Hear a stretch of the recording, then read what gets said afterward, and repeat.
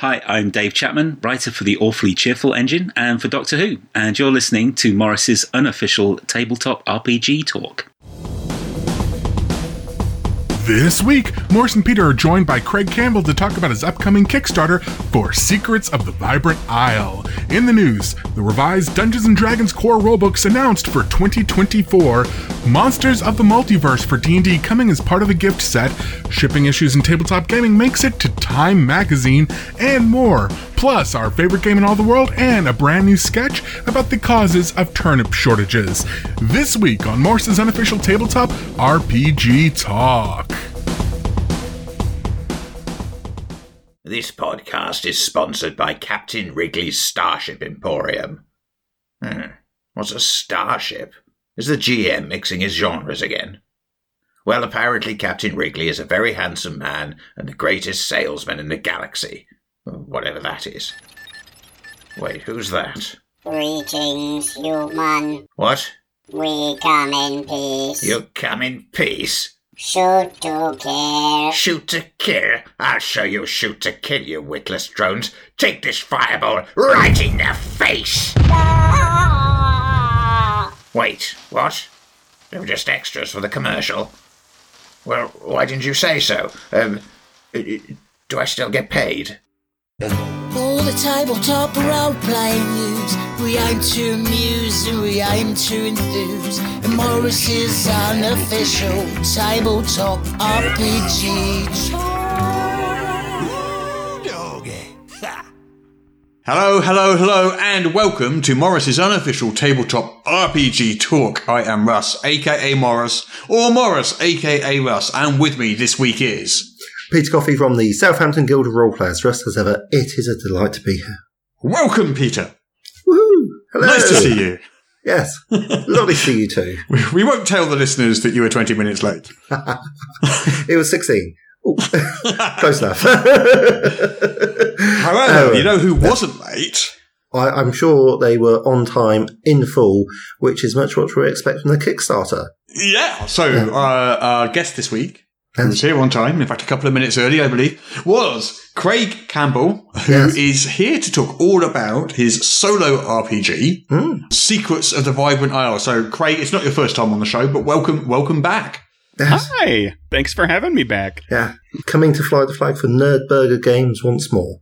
Which, by the way, is an excellent name for a studio. It is. I have on occasion got people literally just shout that out to me at conventions. Like, they'll be just walking by, and they'll be like, that's a great name! Oh, okay, right. All right. So they're not shouting Nerdburger at you. They're just like, that is a really good name. So there you go. Yeah, Nerdburger too. Yeah, just something just to acknowledge the name. It's memorable, I'll say that. So how many Kickstarters have you done now?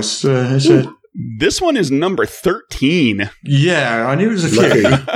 13 Kickstarters. Yeah.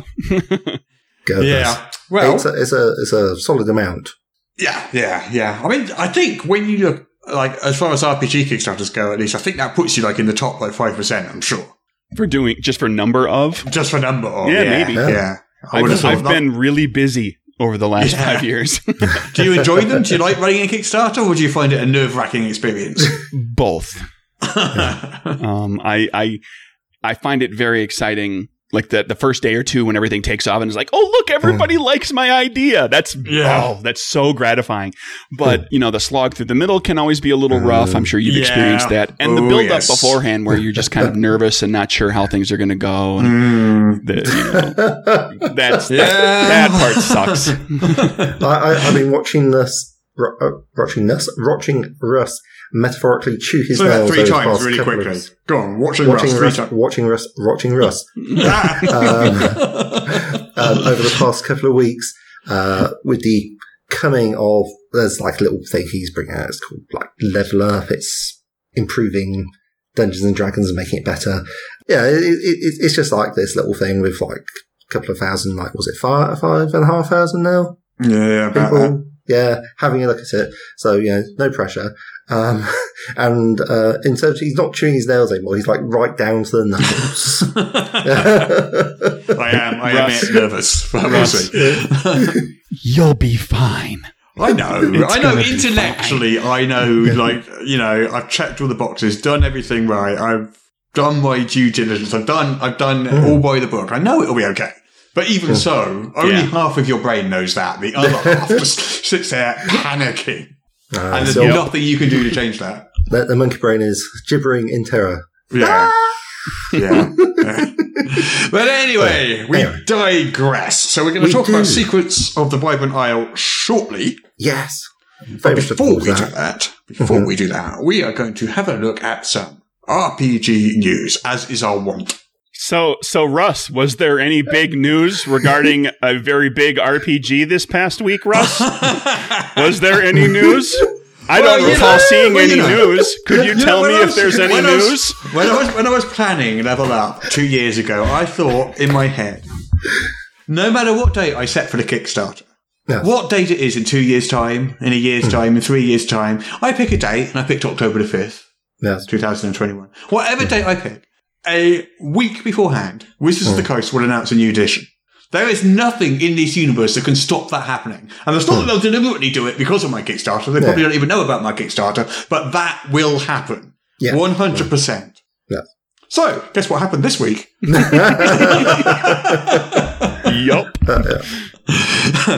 So, Wizards of the Coast are very clear that they're not doing a new edition. They're doing something that's completely compatible with 5th edition. Well, they cannot say 6th edition because the moment they say those words, everything they produce for the next 3 years, no one will buy.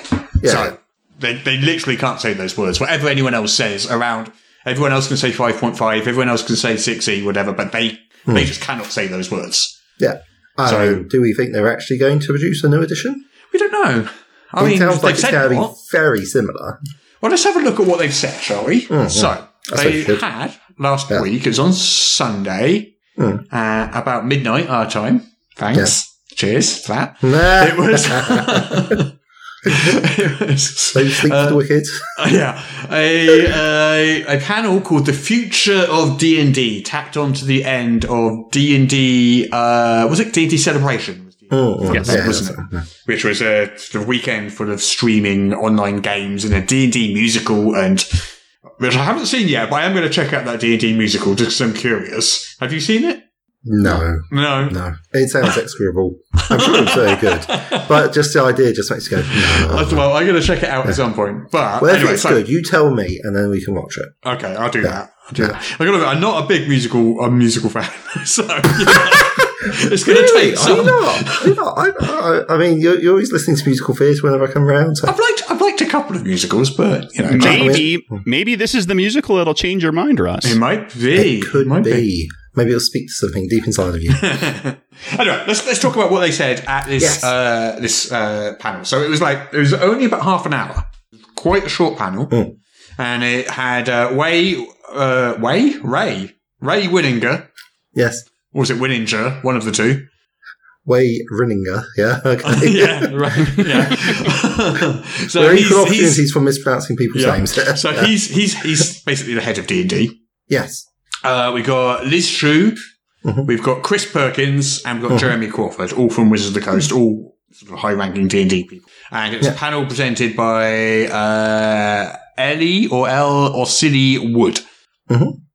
So this panel lasts about half an hour, and they covered a number of things, but basically it was about what's going to be happening in the next 2 or 3 years generally. So the first thing they talked about was settings.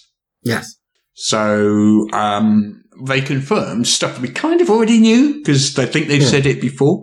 So they are revisiting some classic settings, as they said before. So before they said they were going to be revisiting 3 classic settings. Yeah. So they've revisited 1, Ravenloft, this year. Yeah. It's one of the 3. Next year, in 2022, there are going to be 2 more major classic D&D settings coming out. Okay. We don't know which. Okay, so they're keeping that information in the hats. Yeah. So is it like, and that's it. So we don't know Dragonlance, we don't know Spelljammer, we don't know Dark Sun. We don't know. We don't know. What we do know is that they are both in formats that they have never published products in before, they said. What does Stone tablets. Stone tablets, yes, obviously. What does that mean? Who knows what that means? Yeah. I mean, it means it's not a hardcover. It means it's not a box set. It means it's not a soft cover. Yeah. It could be sort of a combination thing. They might do like a physical book, plus you can also go to this website where there's additional this or that, or tools or things that help you for that setting. Yes. You know, it like, could be some sort of a combo interactive. And so if you get the book, you can still play the game, but there's like this added layer of things that you can do. I think I have an idea, because, you know, they were teasing their sort of online virtual tabletop thing at the end of a survey earlier this year. Mm-hmm. And it was like quite graphically 3D, heavy graphics, beautiful looking thing. I wonder if that's what it's going to be. Okay. Sure. Just going straight to a virtual tabletop sort of thing. Maybe. I don't know. Yeah. No, interesting. I mean, obviously my bet is on audiobooks, because that's the perfect format for RPGs. That's going to be it. That is going to be it, yeah. Without a doubt. I think they're going to, it's going to be Mime, actually. They're going to release the books in the format of Mime. Or perhaps a downloadable video. There you go. Yeah. So anyway, they're going to have mummers come to your town and do a mummers play to act out what the rules are. You have to make sure to attend. It's either that or it's interpretive dance. One of the two. I mean, this all sounds really interesting. So, I'm pleased that they're going to experiment with these new forms. But anyway, so we got the two new settings coming out next year, and they're called major classic D&D settings, and the phrase they used. So who knows? And there's also, that's not it. There's also a peek at a third classic D&D setting that is more of a cameo than an actual setting of its own in its own way, and also a fourth. is going to make a cameo. Yeah. So I don't know how that manifests itself. I wonder if there will be just a bit of a setting that's part of some other product, where like part of the adventure that you go on in this book is you plane hop over to this world for just like a little corner of it. Or it might be just a character or an iconic monster, or it could be anything. Really. Well, that's not the setting doing a cameo, though, is it? It's a character from setting. Oh, yeah. I mean, these are all just, they're just words. I mean, you're going to turn about the well, this is traditionally how people communicate things. Yeah, that's great. But anyway, so in 2023, yes, another classic setting is coming. Ooh. So we've got 3 new classic settings. Right. Plus a peek at a fourth, basically, in total.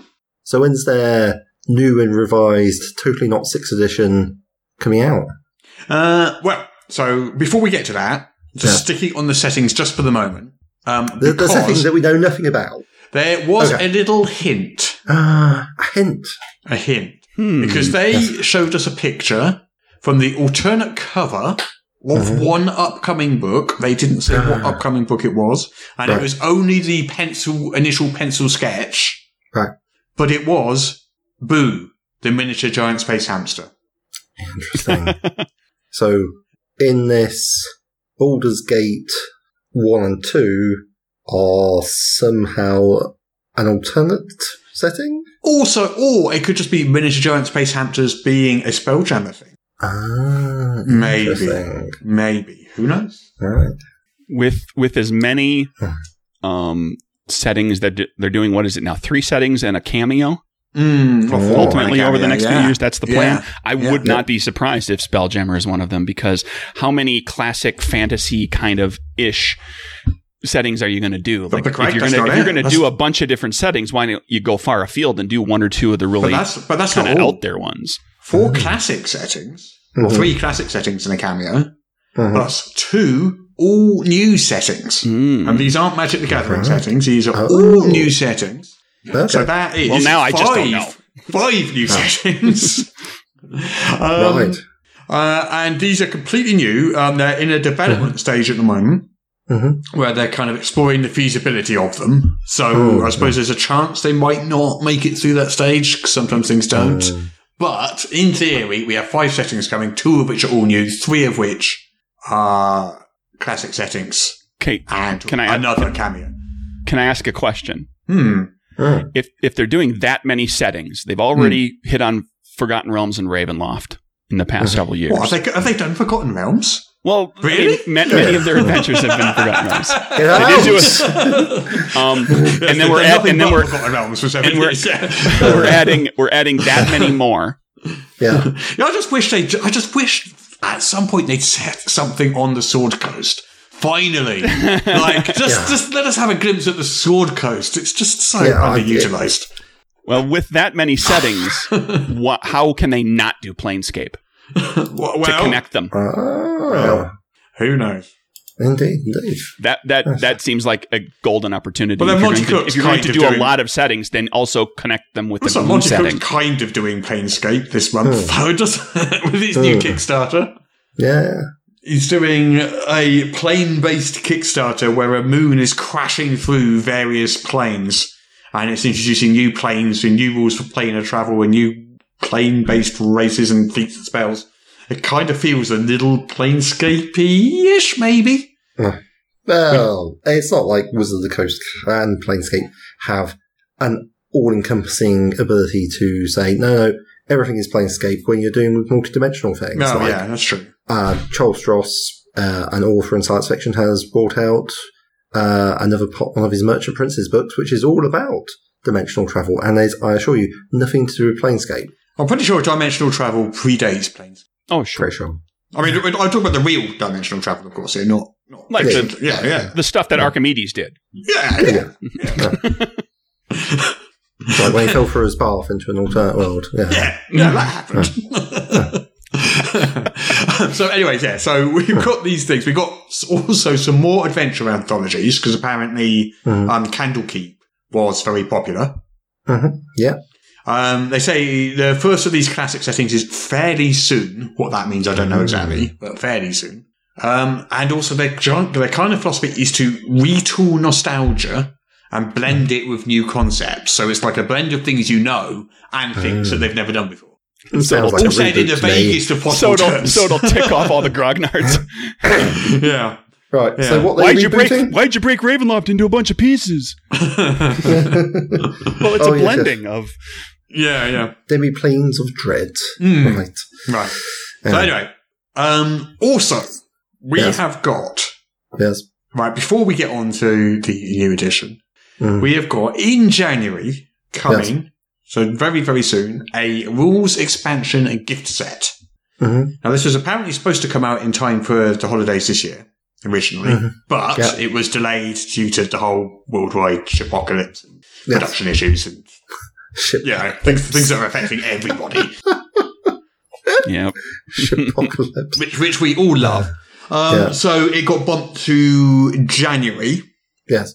But it's coming out in January. Mordenkainen, so it contains Xanathar, which we already have. It contains Tasha, which we already have. Yeah. Mordenkainen presents Monsters of the Multiverse, which is a new book. Right. And they're all going to be in a slipcase. Yes.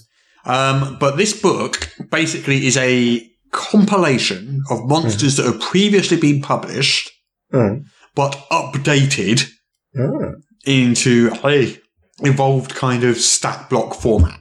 Evolved stat block format. Yeah. So it's kind of updating it with a sense of how the sort of 50th anniversary new edition stuff's going to be. Right. I keep saying new edition. It's not a new edition. I can't think of any other way to say it. They like the term evolution. Next evolution. Well, that's what they were using. Where it evolves into a new edition. Is that the one? Yeah. Okay, smart ass. Whatever marketing speak term synonym you choose. Yes. So this. I mean, I don't even know what they're announcing. They're saying they're going to reprint it with the errata. Right. Are they gonna? So what we got? We got improvements based on errata, but also feedback. Rebalancing, new art. Okay. In total, there's over 250 monsters. Yes. There's 30 playable races, which is all of the setting agnostic races that have ever been published for 5e outside the Player's Handbook. I can't actually think of 30. Yeah, I'm not sure there are 30. I guess there must be if they say there are, but I cannot think of 30. Follows Guide to Monsters has a bunch, including some of the, quote, evil, unquote, races, like goblins, hobgoblins, bugbears, elemental evil players, companion, which gives you Goliaths, Aarakocra, deep gnomes. There's some plain touch out there. Yeah, some plain touch out there as well. Yeah. I still don't think there's 30. Well, I must be, I can't. You know what I bet, right? I bet they're counting all the different types of elf has one each. Because like Jeremy Crawford loves elves. If elven wizards are his bag, very much so. That's what I can definitely say. If you're not playing the elven wizard, he didn't have time for you. He's like, why are you even playing my game? I am playing an elven wizard, and he still doesn't have time for me. So, well, I like elven wizards a lot less than he does. Sorry. This may be why you're having not. No. I'm not picking you because you're an elven wizard. But anyway, the last thing about this monster book is they're changing the way they organise it. Right. So they're alphabetizing everything.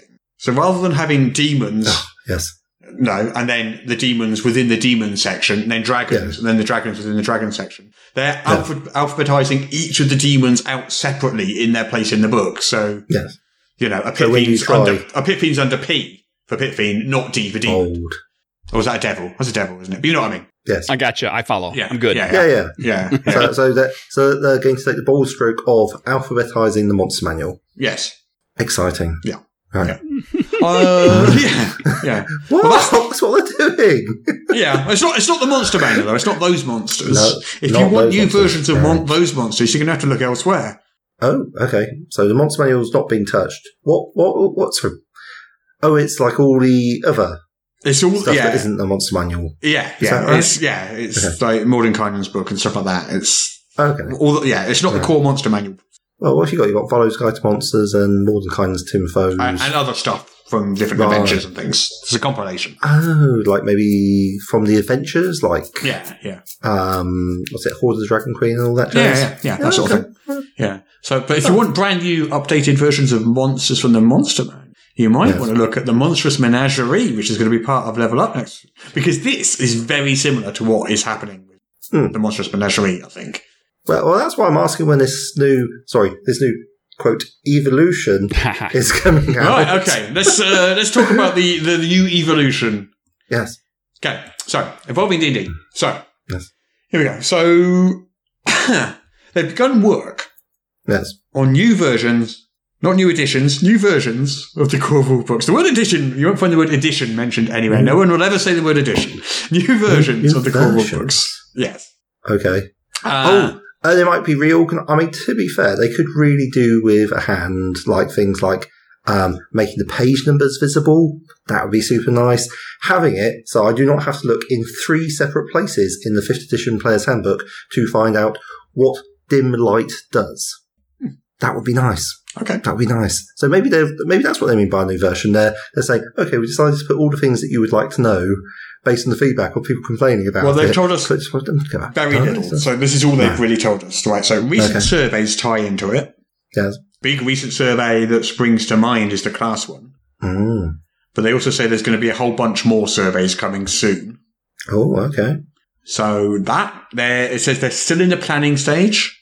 Mm-hmm. They're going to tell us more next year. Mm-hmm. They say it's going to be completely compatible with 5e as we know it. Okay. Which I think that's going to be a barrier that is going to be hard to cross, because if they make it incompatible, the entirety of the DM's Guild is suddenly rendered, irrelevant. Pointless. Yeah. And that would have a backlash of epic proportions, I think. I don't think that would go down well at all. So I think they're kind of pretty much stuck with the core infrastructure of 5e now. Yeah, I say stuck with it's a decent infrastructure. It's a good infrastructure, but this core mechanic is fairly solid. Yeah. Like as long as you don't mess with that, then it's not undoable. Yeah. I mean, who knows? It's just they're still in the planning stages at the moment. Yeah. They're not using the word edition. They're using the words evolution and version instead, which mean totally different things to edition. Completely different. Yes. Yeah, they're not synonyms in the slightest. In every way. Yeah.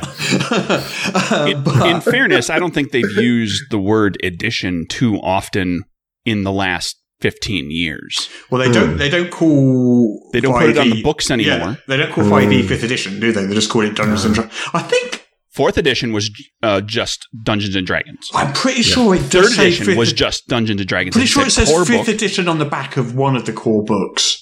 The 5th edition of the world's most popular role-playing game kind of thing. That, maybe. Yeah. Something like that. But if they're smart, they'll keep that out of the headlines, because the higher that number is, the more likely a potential new player is going to go, like, there's so much that I don't know about this game. Yeah. Even though you could totally play it, just by playing whatever edition. there are players who will balk at something if they feel like they're going to go in and there's going to be all this history and institutional knowledge of the game that they don't have. It's in 2024, which is the 50th anniversary of D&D. Right. Yeah. 1974 being when D&D. So it's in 2024. So I suspect they might call it an anniversary edition or something, or the anniversary version, or just the anniversary core rulebooks or something. Right. And they'll just quietly stop printing the old ones without sort of announcing that's what they're doing. Yeah. I don't know. Why am I saying? I'm just guessing. We are just guessing. But I mean, that's like what, 2 years? Well, depending when in the year it is. Yeah. True. Like they generally tend to go for like mid-year as well. Like, get that big summer holiday sales. Yeah. But we're talking like 2 to 3 years, aren't we? Yeah. Probably 2 years. Mm-hmm. Don't know. Something like that. Yeah. But yeah, so that's the new edition. Yeah. Stroke evolution, stroke version, stroke. It seems like a long time to wait to like have the problems with D&D fixed when there's like this new game coming out. Which, it's interesting that they're announcing it this early, but I guess the reason they're announcing it this early is because they want to do so much surveying that they can't really do that in secret. It's because they knew you were bringing out a Kickstarter, and they were like, "We have to defeat Morris." They were planning to wait a year and a half to announce all of this. Yeah. I very much doubt they're even aware. I forced their hand, old chap. Yeah. So that's the news on the new edition. So yeah. I mean, do you see this as good news, bad news? What's your general kind of thought generally? It needs doing. I mean, 2024 will also be like its 10th birthday. So, 10th birthday or 5th edition. So there's a lot of feedback they've been having. I think I can probably say it's one of the games that they will have received the most feedback on of anywhere, like of any time. There's just so many more players, so many more people doing it. And the ease of communication and surveys and all that. It's really easy to do as well these days. Because back then it would have been sort of like literally a survey form tucked in the book, which you had to take out and mail to them or something, Yeah. Which sounds like a lot of effort. Yes, which I certainly never did. No. And so, now I've got access to huge amounts of information, huge amounts of people telling them presumably what it is they want and what it is they do and do not like. And all of those people agree, I'm sure. Oh, absolutely. I'm sure it's all one unanimous voice and there's no dissension whatsoever. Yeah. I for one, am glad I do not have to do the data entry. Because that would suck. Anyway, okay, so should we move on? Because Critical Role has announced Campaign 3, the return of Critical Role. Exciting. So they are launching on October the 21st is the return date. Thursday night, 7 p.m. PT. Was PT? Pacific time on YouTube and Twitch. Matthew Mercer was going to be running the game again. Not really a surprise there. If you want to start watching Critical Role again, that is the date. It's like 3 weeks from now. Excellent. 3 weeks yesterday as we record this. It looks like apparently they're going to stick with pre-recorded episodes for now rather than be live. I'm reading this off Bleeding Cool, so I don't know how true all of this is, but and it looks like they're going to a proper set with a table rather than like a sort of social distancing setup. But other than that, there's not a lot of information to go by other than it's coming soon. But Critical Role is kind of like the biggest thing in the entire world when it comes to D&D, so... It's just a new evolution of Critical Role. I mean, you can still go back. It's perfectly compatible with your previous editions of Critical Role.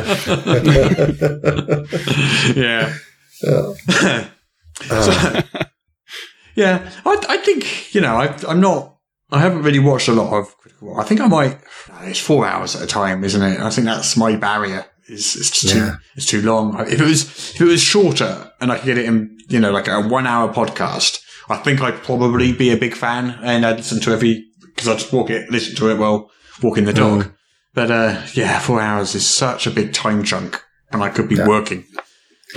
Well, I mean, it's like is it video mostly? Yeah. Or is it supposed? Yeah. Okay. Yeah, it's Twitch is the primary.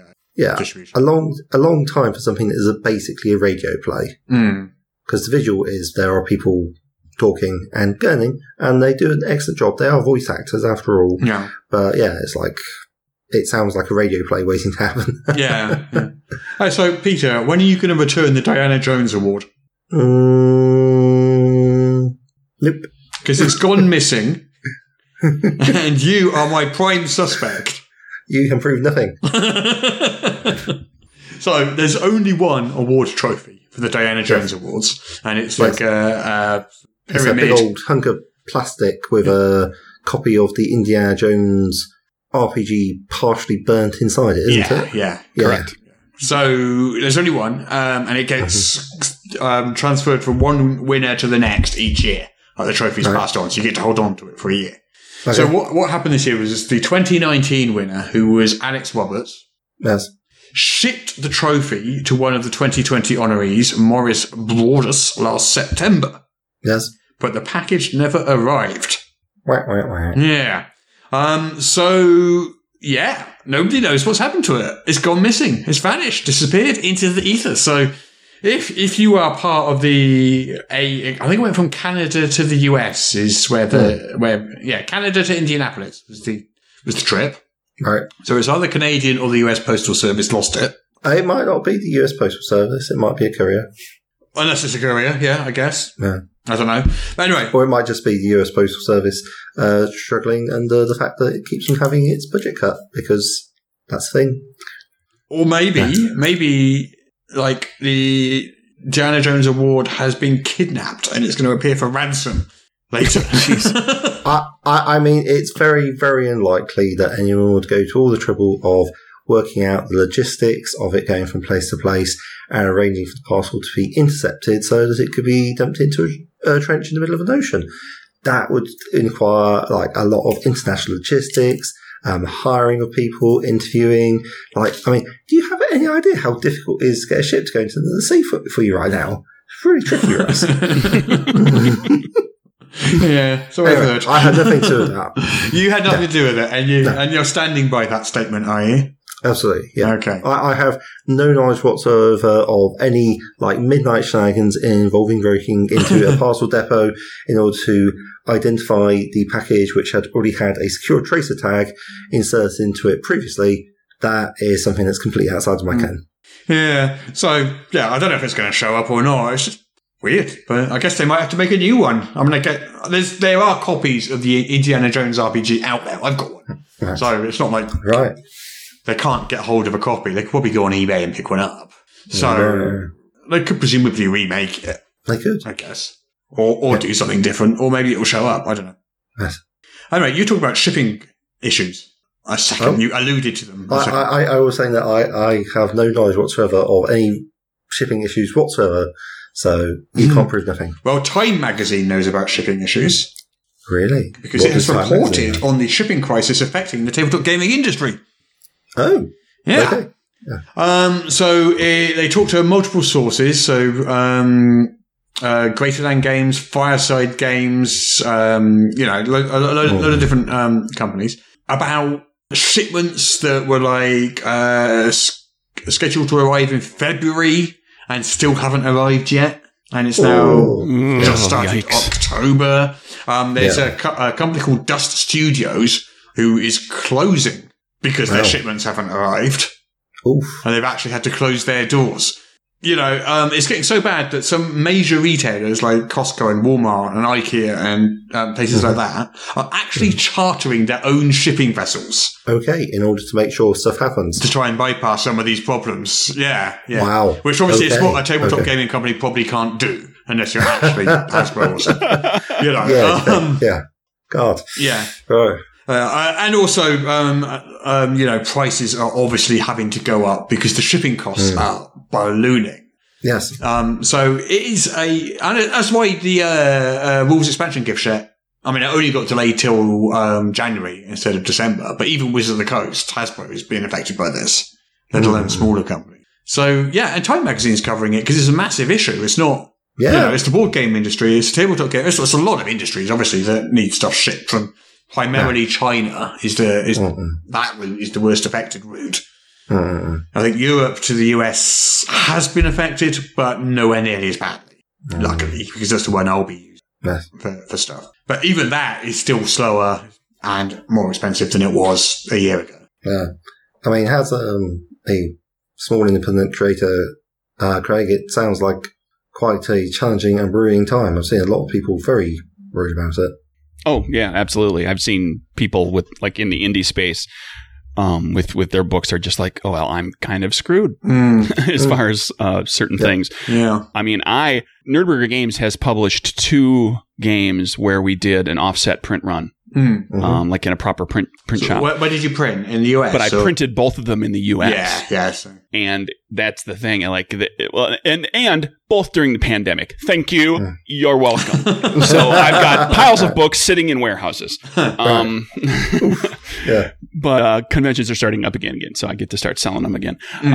But yeah, it's like I'm not even considering I was hesitant to print outside the US to begin with, just because I've heard the horror stories of like something getting hung up in customs and you got a bunch of charges all of a sudden that just magically appear, and like that'll break the bottom line on a little tiny company.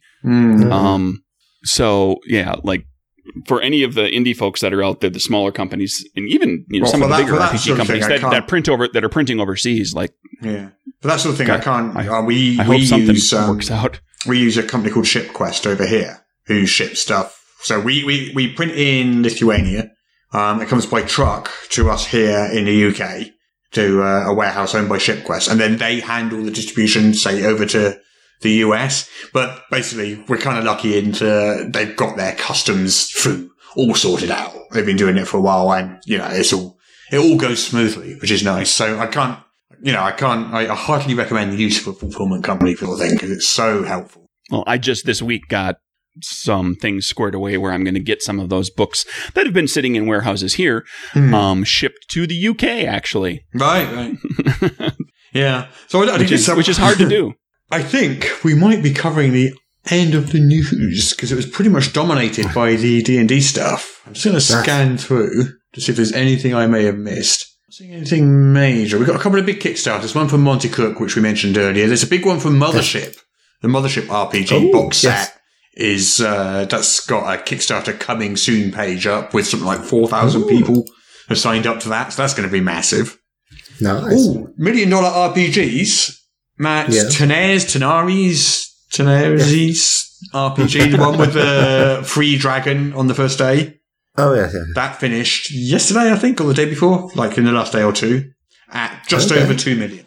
So they did over 1 million in the first day, like 1.2 million on the first day, and then about another 1 million throughout the rest of the campaign. So it was very, very front-loaded because of that free dragon. That standard U shape that you get for them was more like an L than a U. or possibly a V, maybe. But so that ended. So that's another $1 million Kickstarter this year on the pile, and I suspect it looks like that Mothership with maybe is a candidate for another one. Monty Cook's Plane Breaker may be a candidate for one. I don't know. We'll see. See what happens. I just did the calculation. It would take me 74,000 backers. Wow. to do $1 million on my next Kickstarter. Wow. So yeah.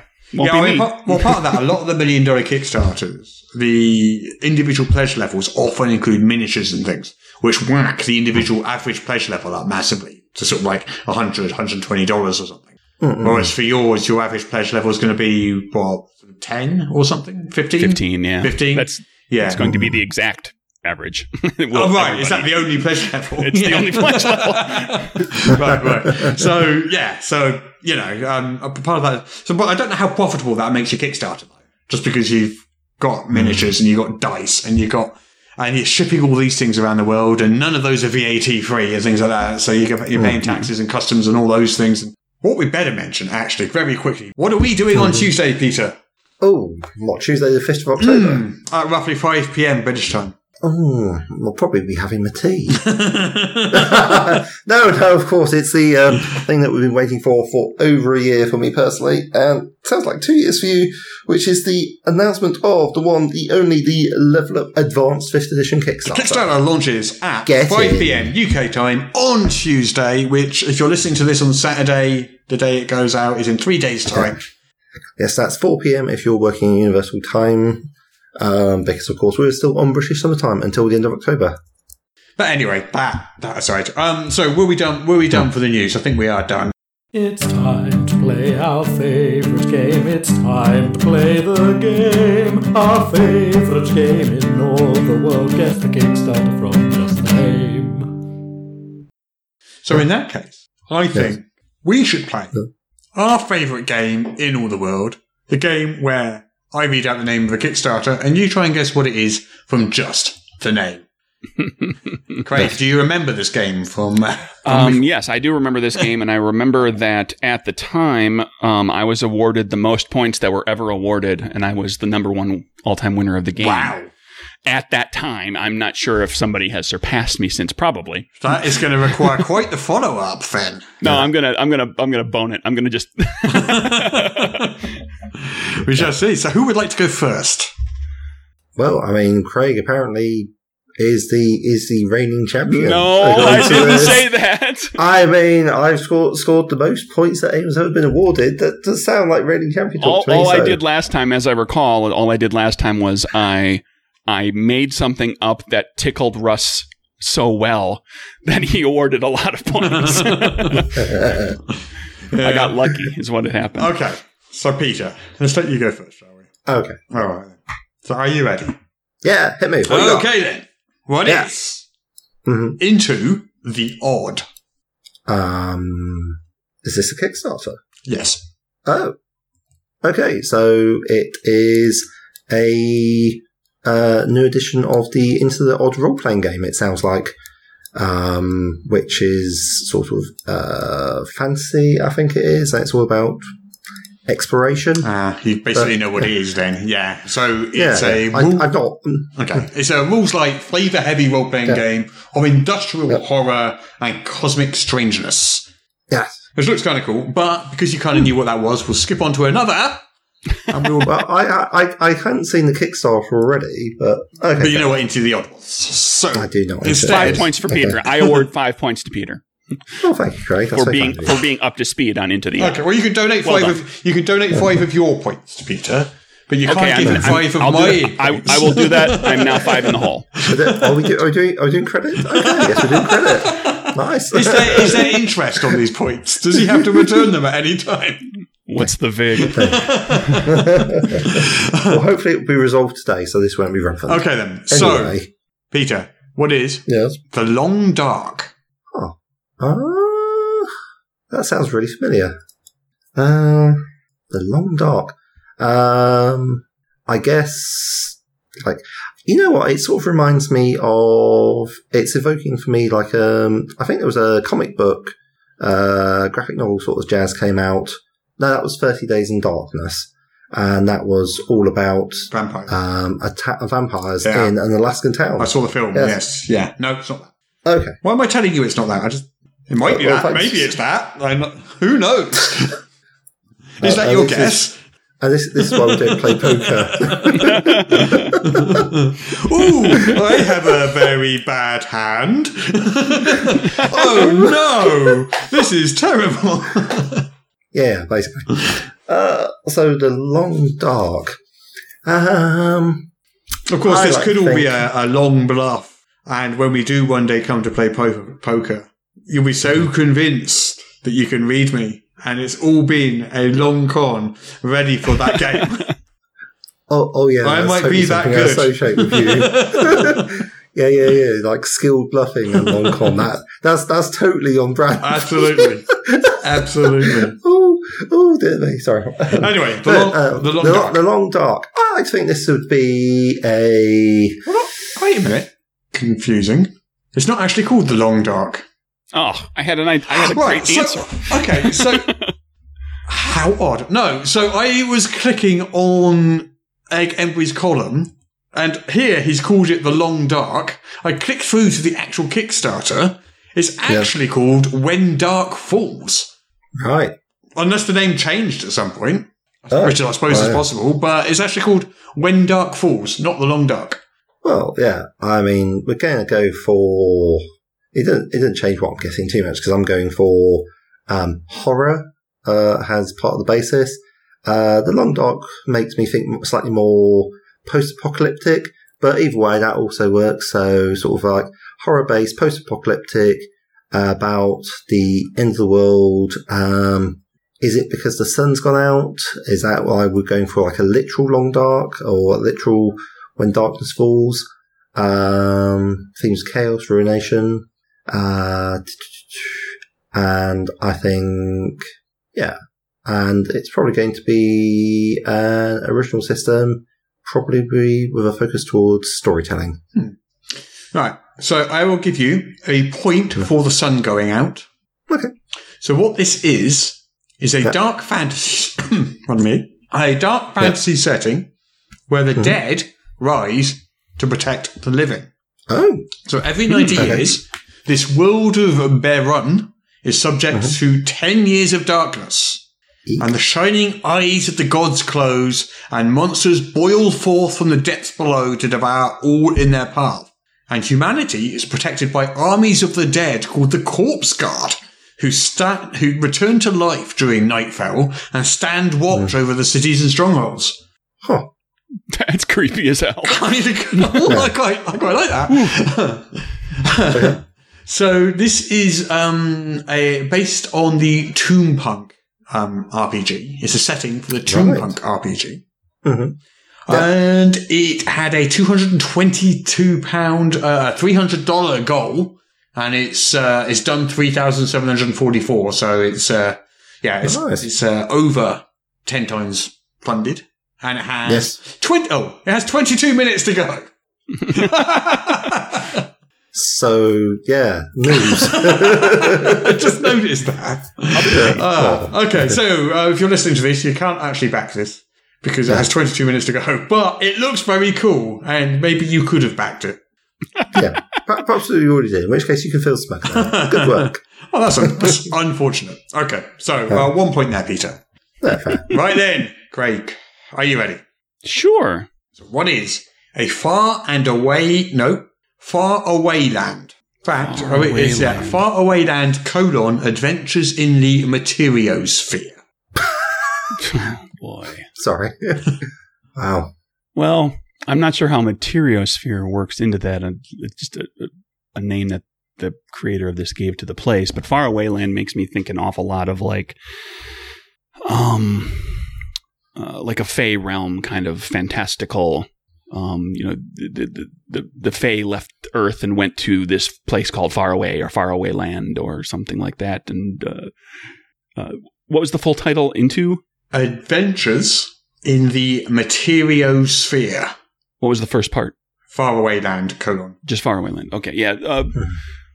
Sure. So it's about human beings going to that place. And exploring and meeting the Fae creatures and wandering around the Materiosphere or the Faraway Land or whatever they call it. Okay.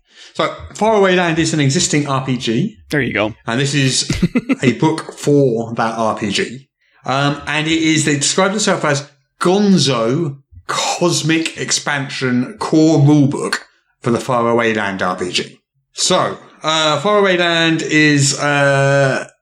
just quickly, it's a simple D6 dice pool, kid-friendly, introducing kids to role-playing, but also good for veteran players.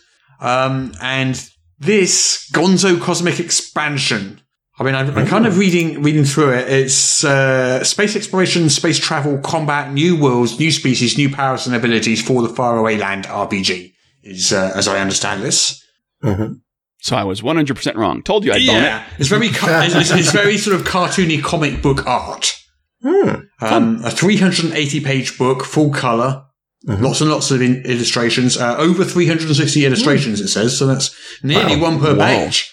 And that includes character creation, combat, building custom ships, crews, power armor, mutants, cybernetics, zoot suits, spaceship combat, a bestiary of over 130 creatures, Sorry, pre-made did you say ships, zoot suits, a massive lore, space travel, embassy. Oh, I really long list of stuff. Loads of stuff. Yeah. So you can have suits with really big padded shoulders that help you look a bit like a wedge of cheese. I guess so. Has modelled by Jim Carrey in his role in The Mask. I guess so. Yeah. I guess so. Okay.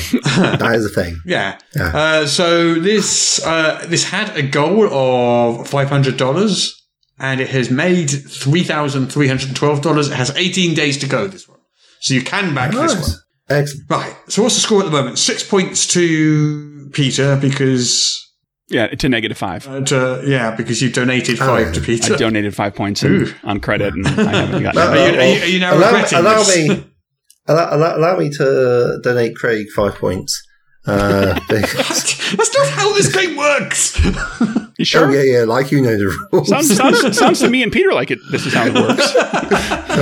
I mean, in a democracy, technically, of course, we have you outvoted.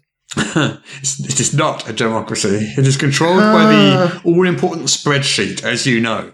We are all subject to the whims of the spreadsheet. All hail the spreadsheet. All hail. The spreadsheet is all-powerful. Okay. I, for one, welcome our new spreadsheet masters. So, the next two, I think they're quite easy, so you're only going to get half points for these. Oh, jeez. So, Peter, are you ready? I'm not going to know this one. Go ahead. Well, this one's... Is it Peter or is it... Yeah, it's Peter. Peter. Yeah. Yeah, it's me, yeah. Okay. What is Apocalyptic Record? Apocalyptic Record.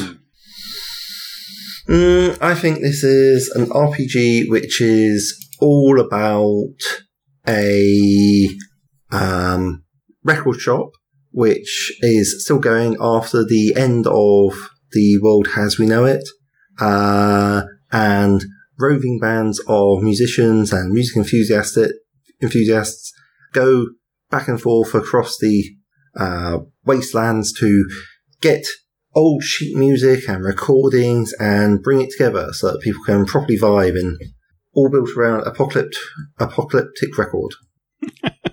The record shop upon which it's based. I love that idea so much that I think there should be a film of that. I don't know about a game, but there should be a film of that. Yeah, sounds fun. It's completely 10-part wrong. Netflix series. Completely wrong. Oh, no, fair enough. So what this is it appears to be an history book of the world of darkness, more specifically the werewolf, the apocalypse sort of end of it. So the werewolf, yes, the history of the werewolves. There's a 180-page history of the werewolves in World of Darkness. Right. So you can do homework about your favourite RPG. Yes, basically. Yeah. It's a deluxe hardcover. Yes. It kind of works as a setting supplement and source book. Kind of deluxe leatherette. There's also a deluxe leatherette edition with a ribbon. Oh, I was just going to ask about the ribbons. Are you sold now? Are you sold now on the ribbon? I'm a lot more sold than I was, I've got to say. Yeah. Why? You got a ribbon? It's like really classy. So unfortunately, you're going to get -5 points for your completely wrong guess. But I did like it very much and think they should make a film. So that means you are now on 1 point, I believe. Excellent. To Craig's -5. So Craig, can you score 6 points on this one? No. It's big. I think you might be able to. We believe in you. Okay, what is Mecha and Monsters Evolved? It's an expansion to the Mecha and Monsters game, which is about people in mecha fighting monsters. Yes. That's a total guess. I don't know this game at all. It's a 200-page update and upgrade of Tiny Frontiers Mecha and Monsters, which is a tiny DC-powered tiny RPG. game. Yep. And Pacific Rim, Godzilla, King Kong and stuff use mechs to fight giant monsters. So yes, I will give you 7 points for that. All right. Which I think makes you the winner. This is done well. It's got a week left to go. Had 15 grand goal. It's done nearly 18,000 as we speak. So it's doing very well. Well, those tiny D6 games, man, they punch out a lot of those. Yeah. They've got a great little audience that just like gobbles it up. There's always if you can think of a genre, they've done it or are doing it soon. And who doesn't like mecha punching monsters? Anyway, You are the winner. Hey! Of our favourite game in all the world. You get to take home the metaphorical trophy, which is a smug sense of self-satisfaction. Congratulations. And nice. well done.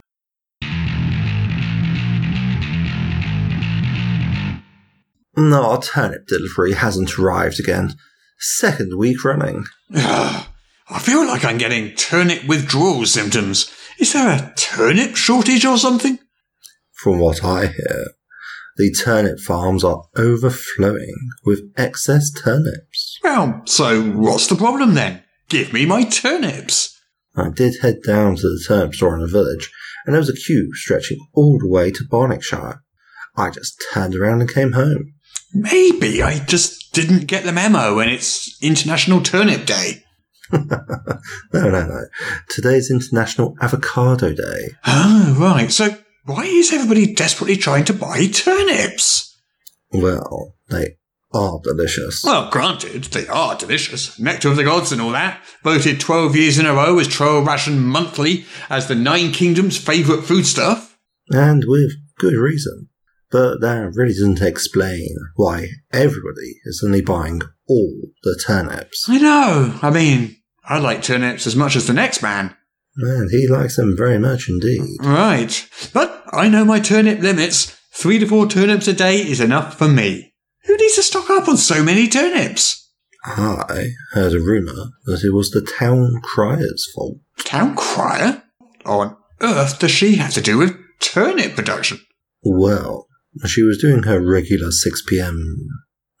cry and mentioned that Burvis Stockbottom over in Little Badgerton had run out of turnips. What? Burvis Stockbottom, the famous turnip stew connoisseur? That's him.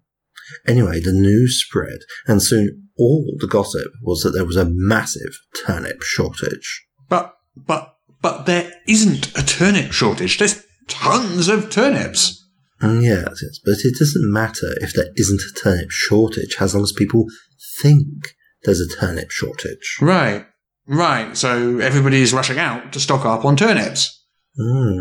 Hence the long queues. Right. But why doesn't Lord Whittletop just get the town criers to say there's not a turnip shortage?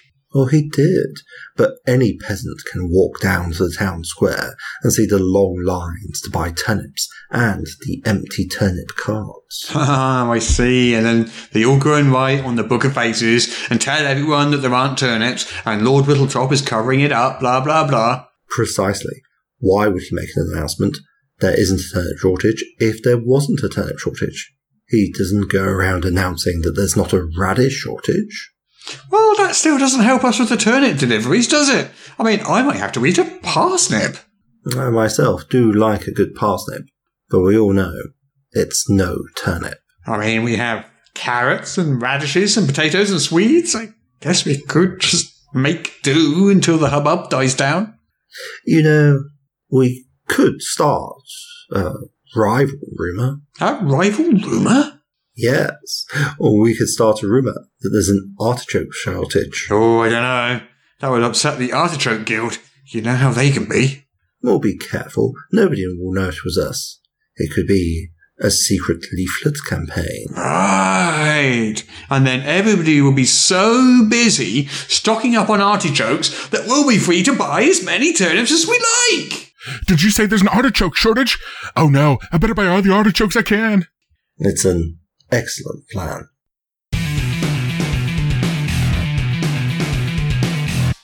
Hello, everybody. Thank you so much for listening to our podcast. We just wanted to mention our Patreon. Peter, are you familiar with our Patreon? Oh, is it patreon.com/Morris? Yes. MOWS.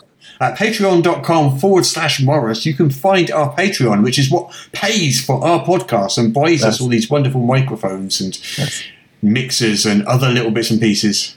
And wires. So many wires. And all these wires. We have a load of wonderful Patreon backers at the moment. And those backers get... We cherish you all. Yes, we do cherish them very much. And those backers get bonus content every single week, just as a thank you for backing our Patreon. And because they're so awesome and so quick off the mark, they also get to talk to us in our Discord channel, which is pretty good. We'll sometimes even deign to answer that. But even more importantly, when we have guests coming onto the show, they have the opportunity to ask questions of those guests. And then we will pass on the questions that we think our guests will answer. So please, if you do enjoy the podcast, head on over to patreon.com/Morris. Link will be in the show notes. Yes. And support us, even with just $1 a month. Every little bit helps.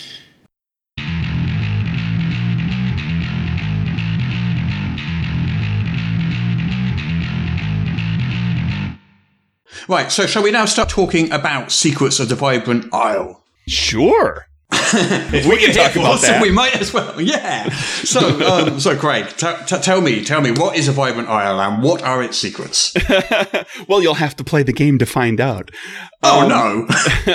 Spoilers. Yeah, it's. I'm launching a Kickstarter for a solo RPG, a solo fantasy RPG, launching on right alongside your Kickstarter for Level Up. So that will be Tuesday, October the 5th. Correct. Yes. Yeah. So, and that'll basically the game is like the concept of the game is your character shipwrecks on this island. You've been looking for it. It's kind of a place of legend known as the Vibrant Isle. It's this like place that, it's hard to find. People who get there a lot of times can't tell you how to get back, so forth like that. So you shipwreck there and then you explore the island and you can do all sorts of things like protect your camp that you set up. You can go and scavenge the shipwreck. Go out on explorations and just wander the island and look for things. And you can ultimately also encounter the inhabitants of the island. There's a community that's there. And your ultimate goal in the game is to kind of prove to the island, which is kind of mystical and magical, and also prove to the inhabitants that you are worthy of being there. And if you can't do that in the limited amount of time you have, the island kicks you off and doesn't let you come back. So that's the basic crux of the game. So you say it's a solo RPG. I've never actually played a solo RPG, but I have played fighting fantasy books and choose your own adventures and those sorts of things. What's in the sort of continuum between that and a sort of fully fledged group tabletop RPG? Where would a solo RPG kind of sit? I'd say it kind of falls in between. I mean, I kind of do think of it as a cross between, or at least this one, the game that I've designed, as a cross between a rules light RPG and a choose your own adventure kind of game, because you will make a variety of choices about things that you're going to do, but then you're not just making those choices and having the story told to you. You're also going to encounter things and do things and make trait checks and have success and failure. And you can, you'll find equipment and you'll lose equipment and you'll gain magical blessings and also curses, and you'll meet creatures on the island and you'll run across nuisances on the island that stick with you and cause problems.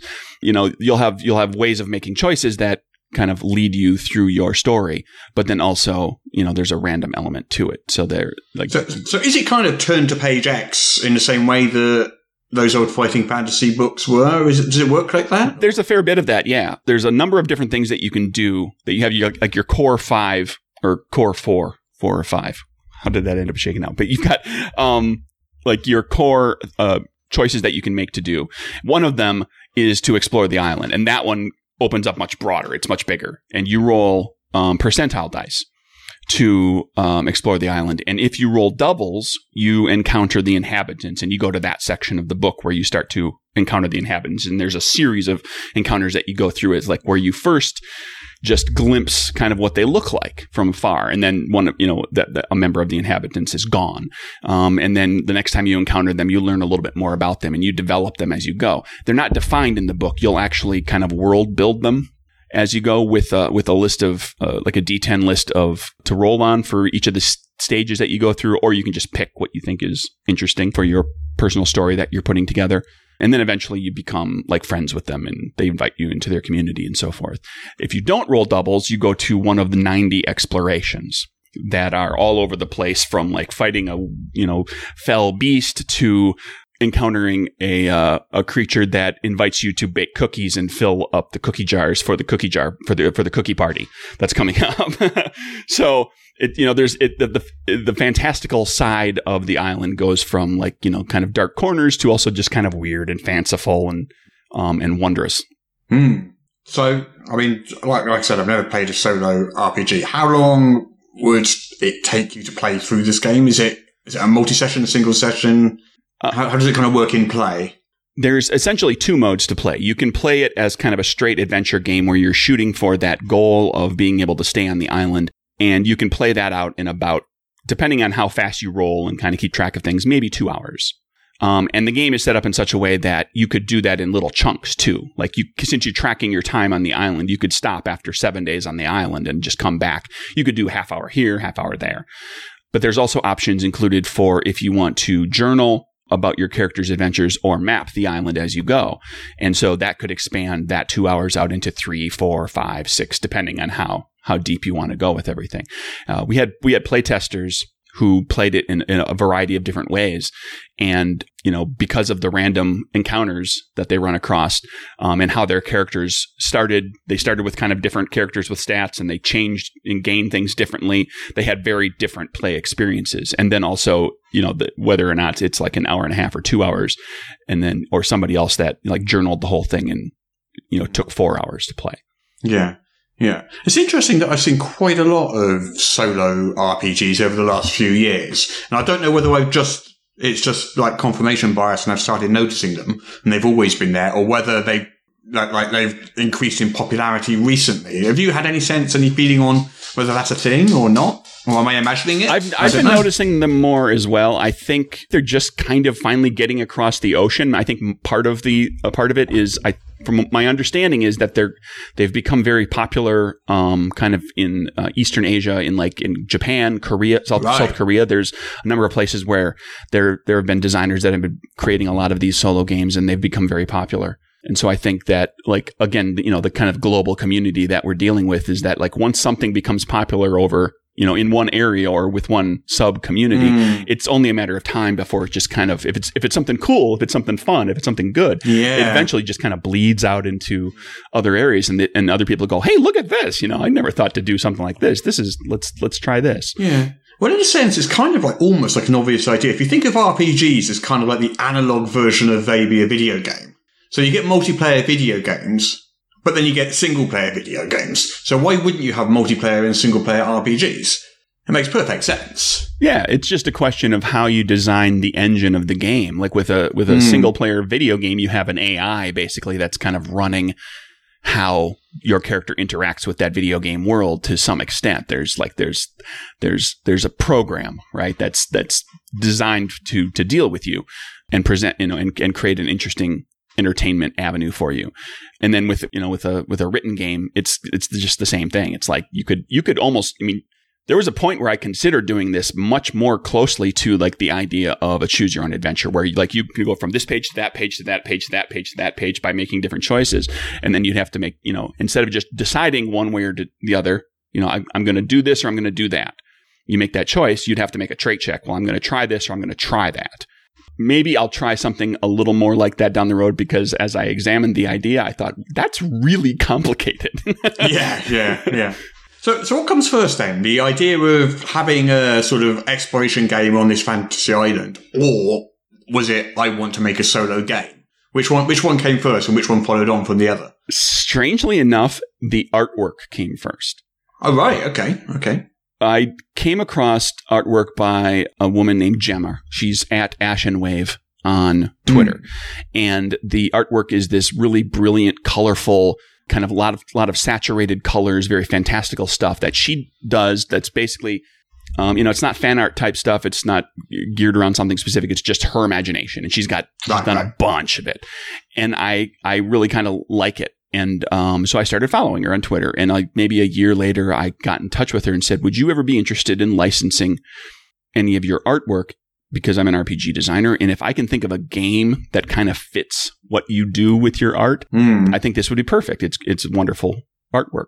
She said, sure. And so that sat for about a year until a friend of mine, Derek Kamal, earlier this year launched a Kickstarter for a solo RPG called The Broken Cask.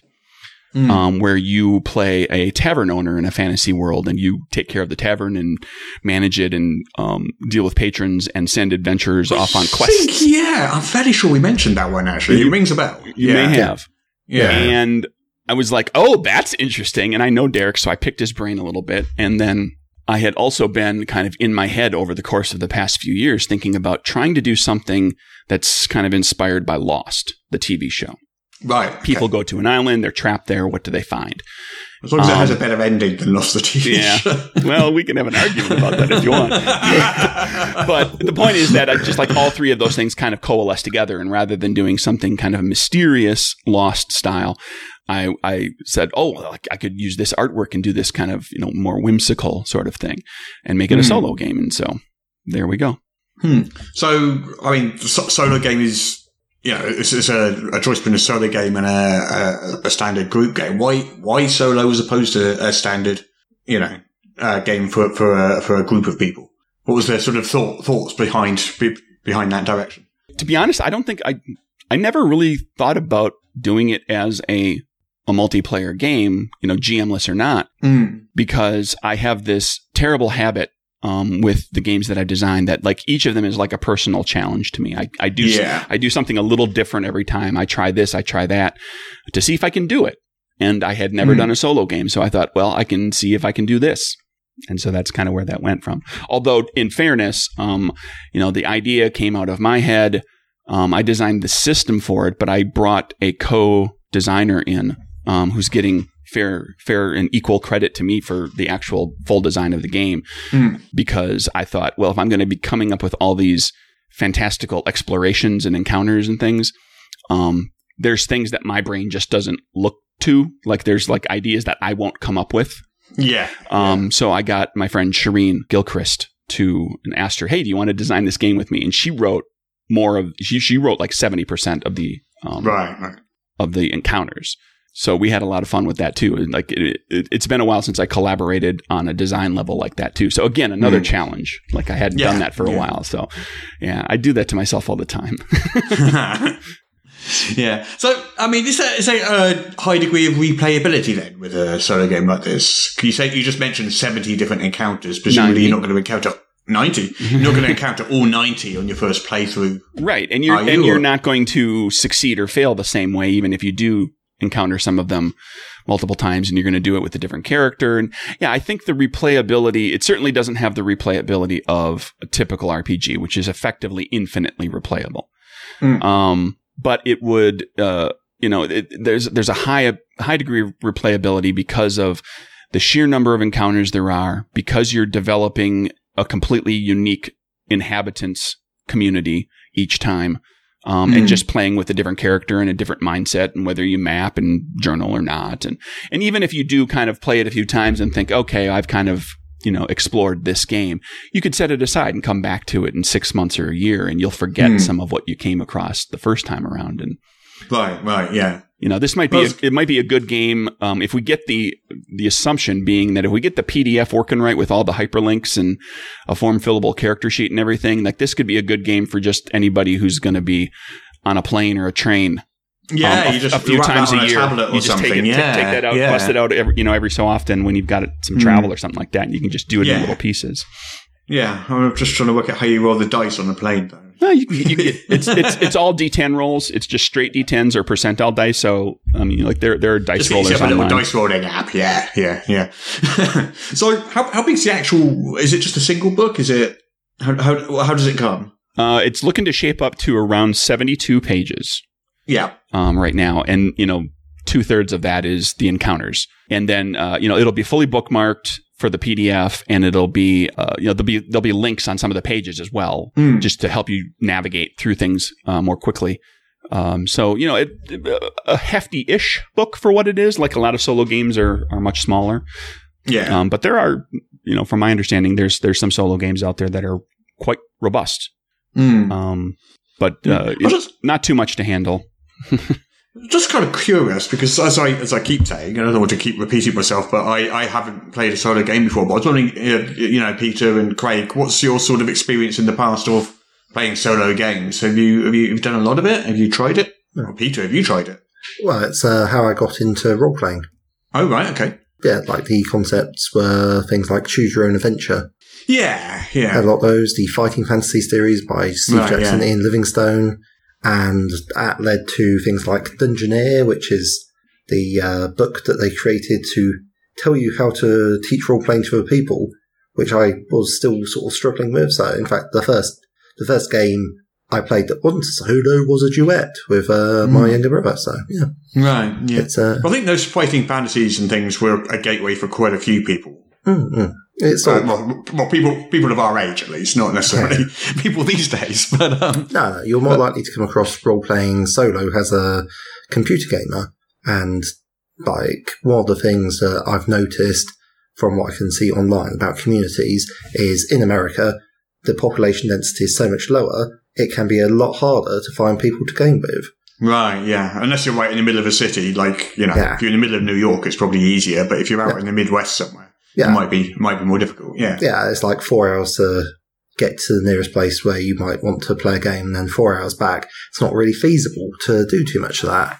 Whereas obviously in the UK, we've got higher population density, so group role-playing is a lot easier to achieve. And even then, people still struggle to get involved. Mm. And finding a group is very hard unless there's like a thriving local scene. See, I don't think finding groups is so hard as just getting into groups and just like the social dynamics of doing that. And I think things like your club help break that barrier down quite I think quite finding well, the right group, too. That too, yeah. I mean, a lot of arguments that you see online on Twitter or on Reddit and what's Ian World and so forth, it basically, a lot of people argue about the right way to play a game when the right way is the right way for the people at that table. Mm. And this can lead to a lot of unhappiness if you've got one person who really likes storytelling games, you've got other people who like really tactical combat. These people are often not going to be served well by the same game. Yeah. But of course, that brings us back to solo RPGs, where in a solo RPG, you're always playing the right way for the people at the table because you are the only person at the table. Exactly. So it solves all of those problems in one fell swoop. Yeah, it's an interesting form. I think probably the last solo game I played was actually one of the journaling games. We had Gion Chim and Kevin Culp on to talk about it. Yeah. I'm struggling to remember the name of the game. Journaling. I thought you said German then for a second. No, journaling. Journaling.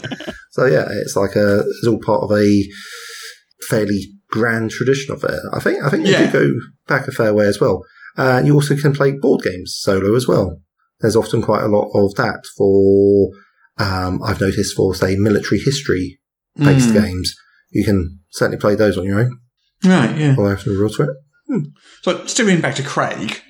So, we've got 90-odd encounters. Have you got any sort of favourites in there? Sort of like fun, exciting, fantastic good encounters that are going to, Well, the cookie jar tree is a good one. That one pops into my head all the time. Yeah. Because that was one that Shireen wrote and is like, I would have never come up with that idea. Yeah. Oh, boy. Let me think.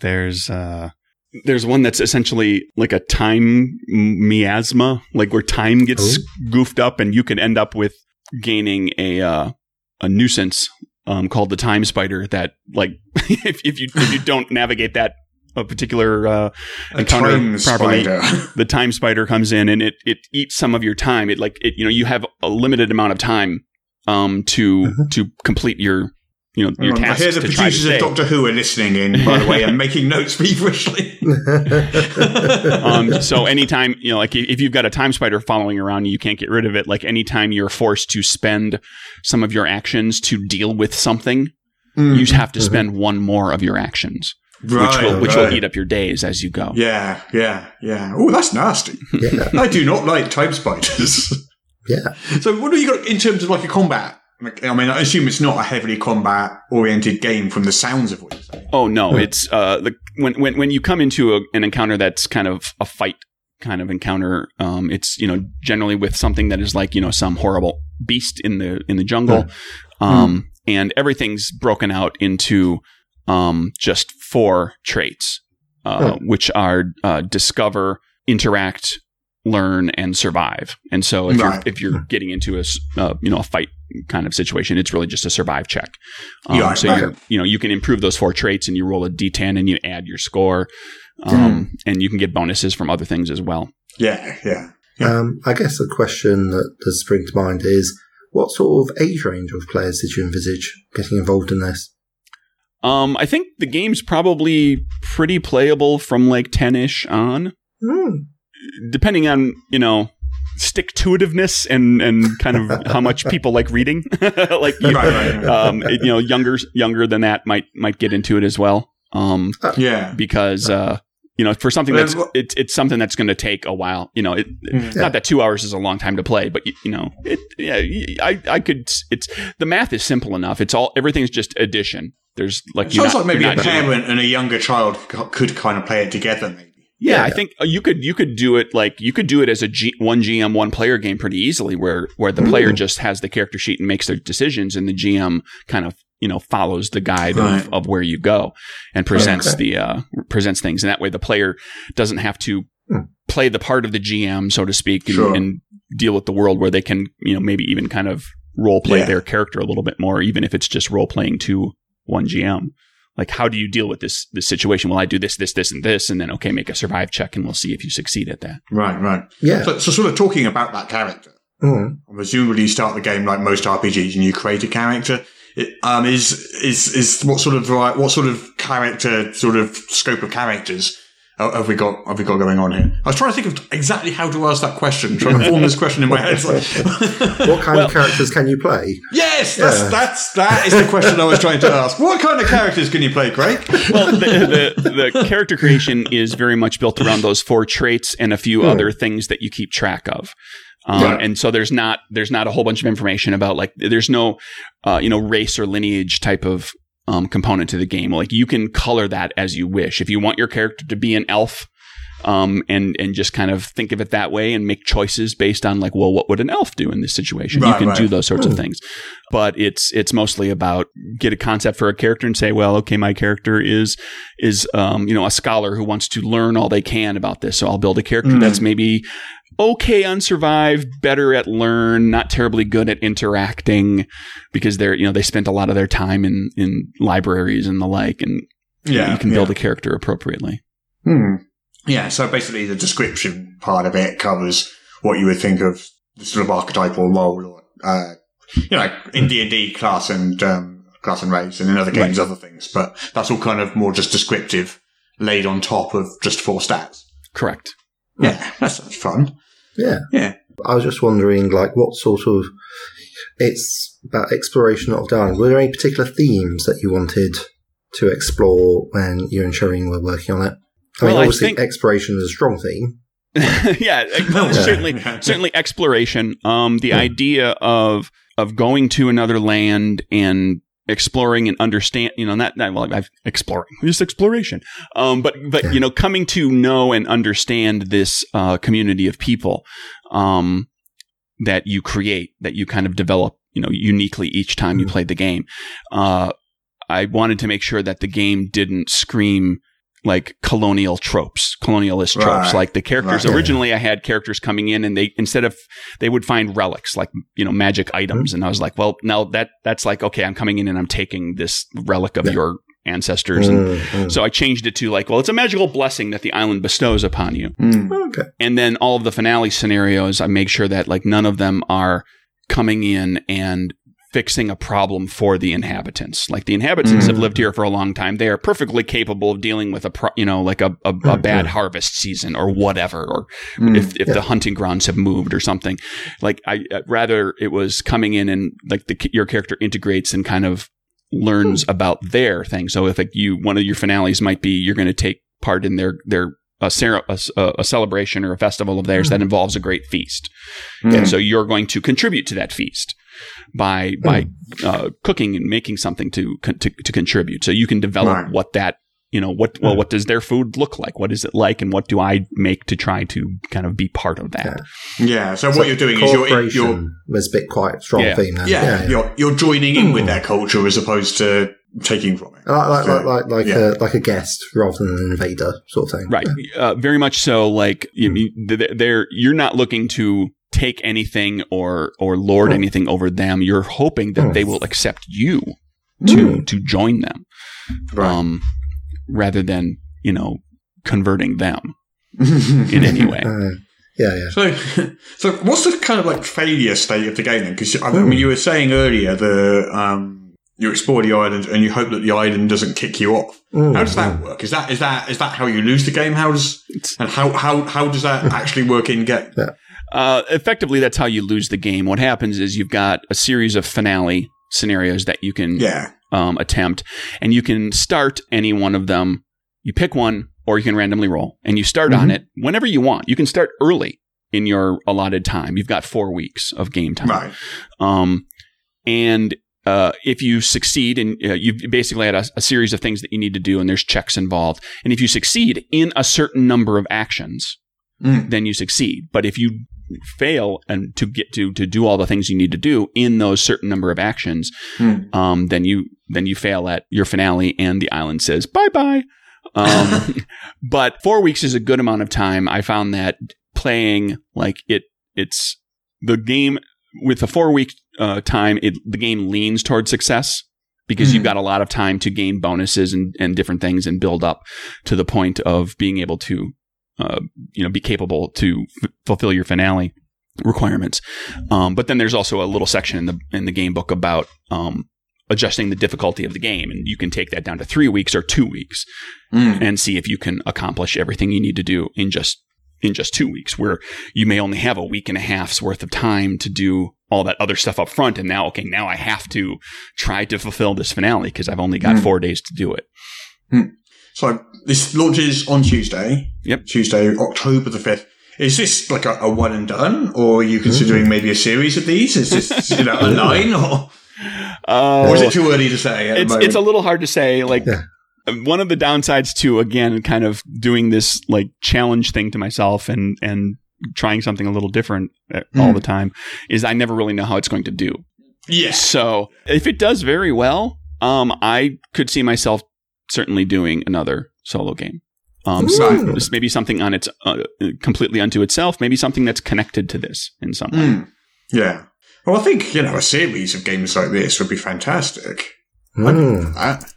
You'd have to come up with an overall kind of name. Secrets of the, and then something different at the end of each one. The artist has done a lot of art, and I'm not using all of it for this game book. So, well, yes, I see the plans forming as we speak. Yeah, marvelous. Well, that sounds like it's got an immense amount of potential.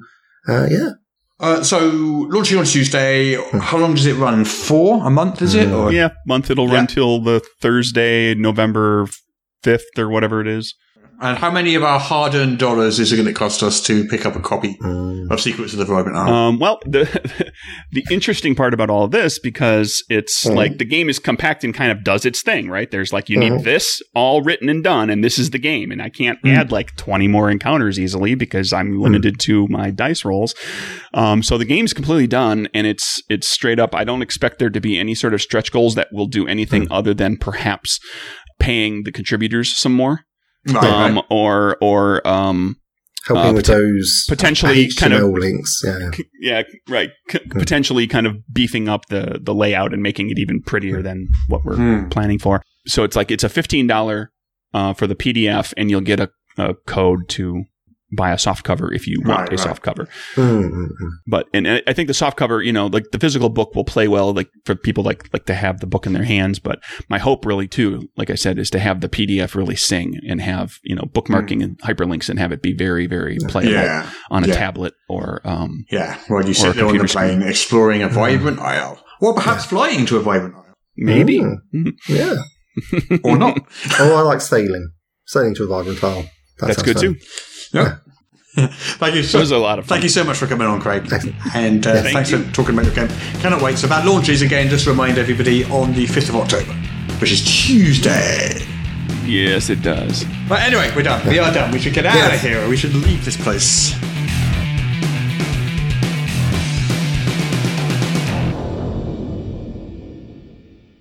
Apparently, I now have to read this to you. This is the official podcast of Morris's unofficial tabletop RPG news, which you can find at enworld.org. You can find show notes at morris.podbean.com or wherever you found the podcast. If you feel like they deserve it, you can support the show on Patreon. In return, you will receive exclusive bonus content, Just go to patreon.com/Morris. If you're interested in his babbling nonsense, you can follow @Morris on the Twitter. Send your emails to morrispodcast@gmail.com. Not all of your emails, just the ones you want us to see. That's it. I'm bored now. You can go away. Shoo, off you go. Goodbye. Get out of here. I did get someone on Facebook saying, don't worry, I'll just come and pick them up for you. I don't store them at my house.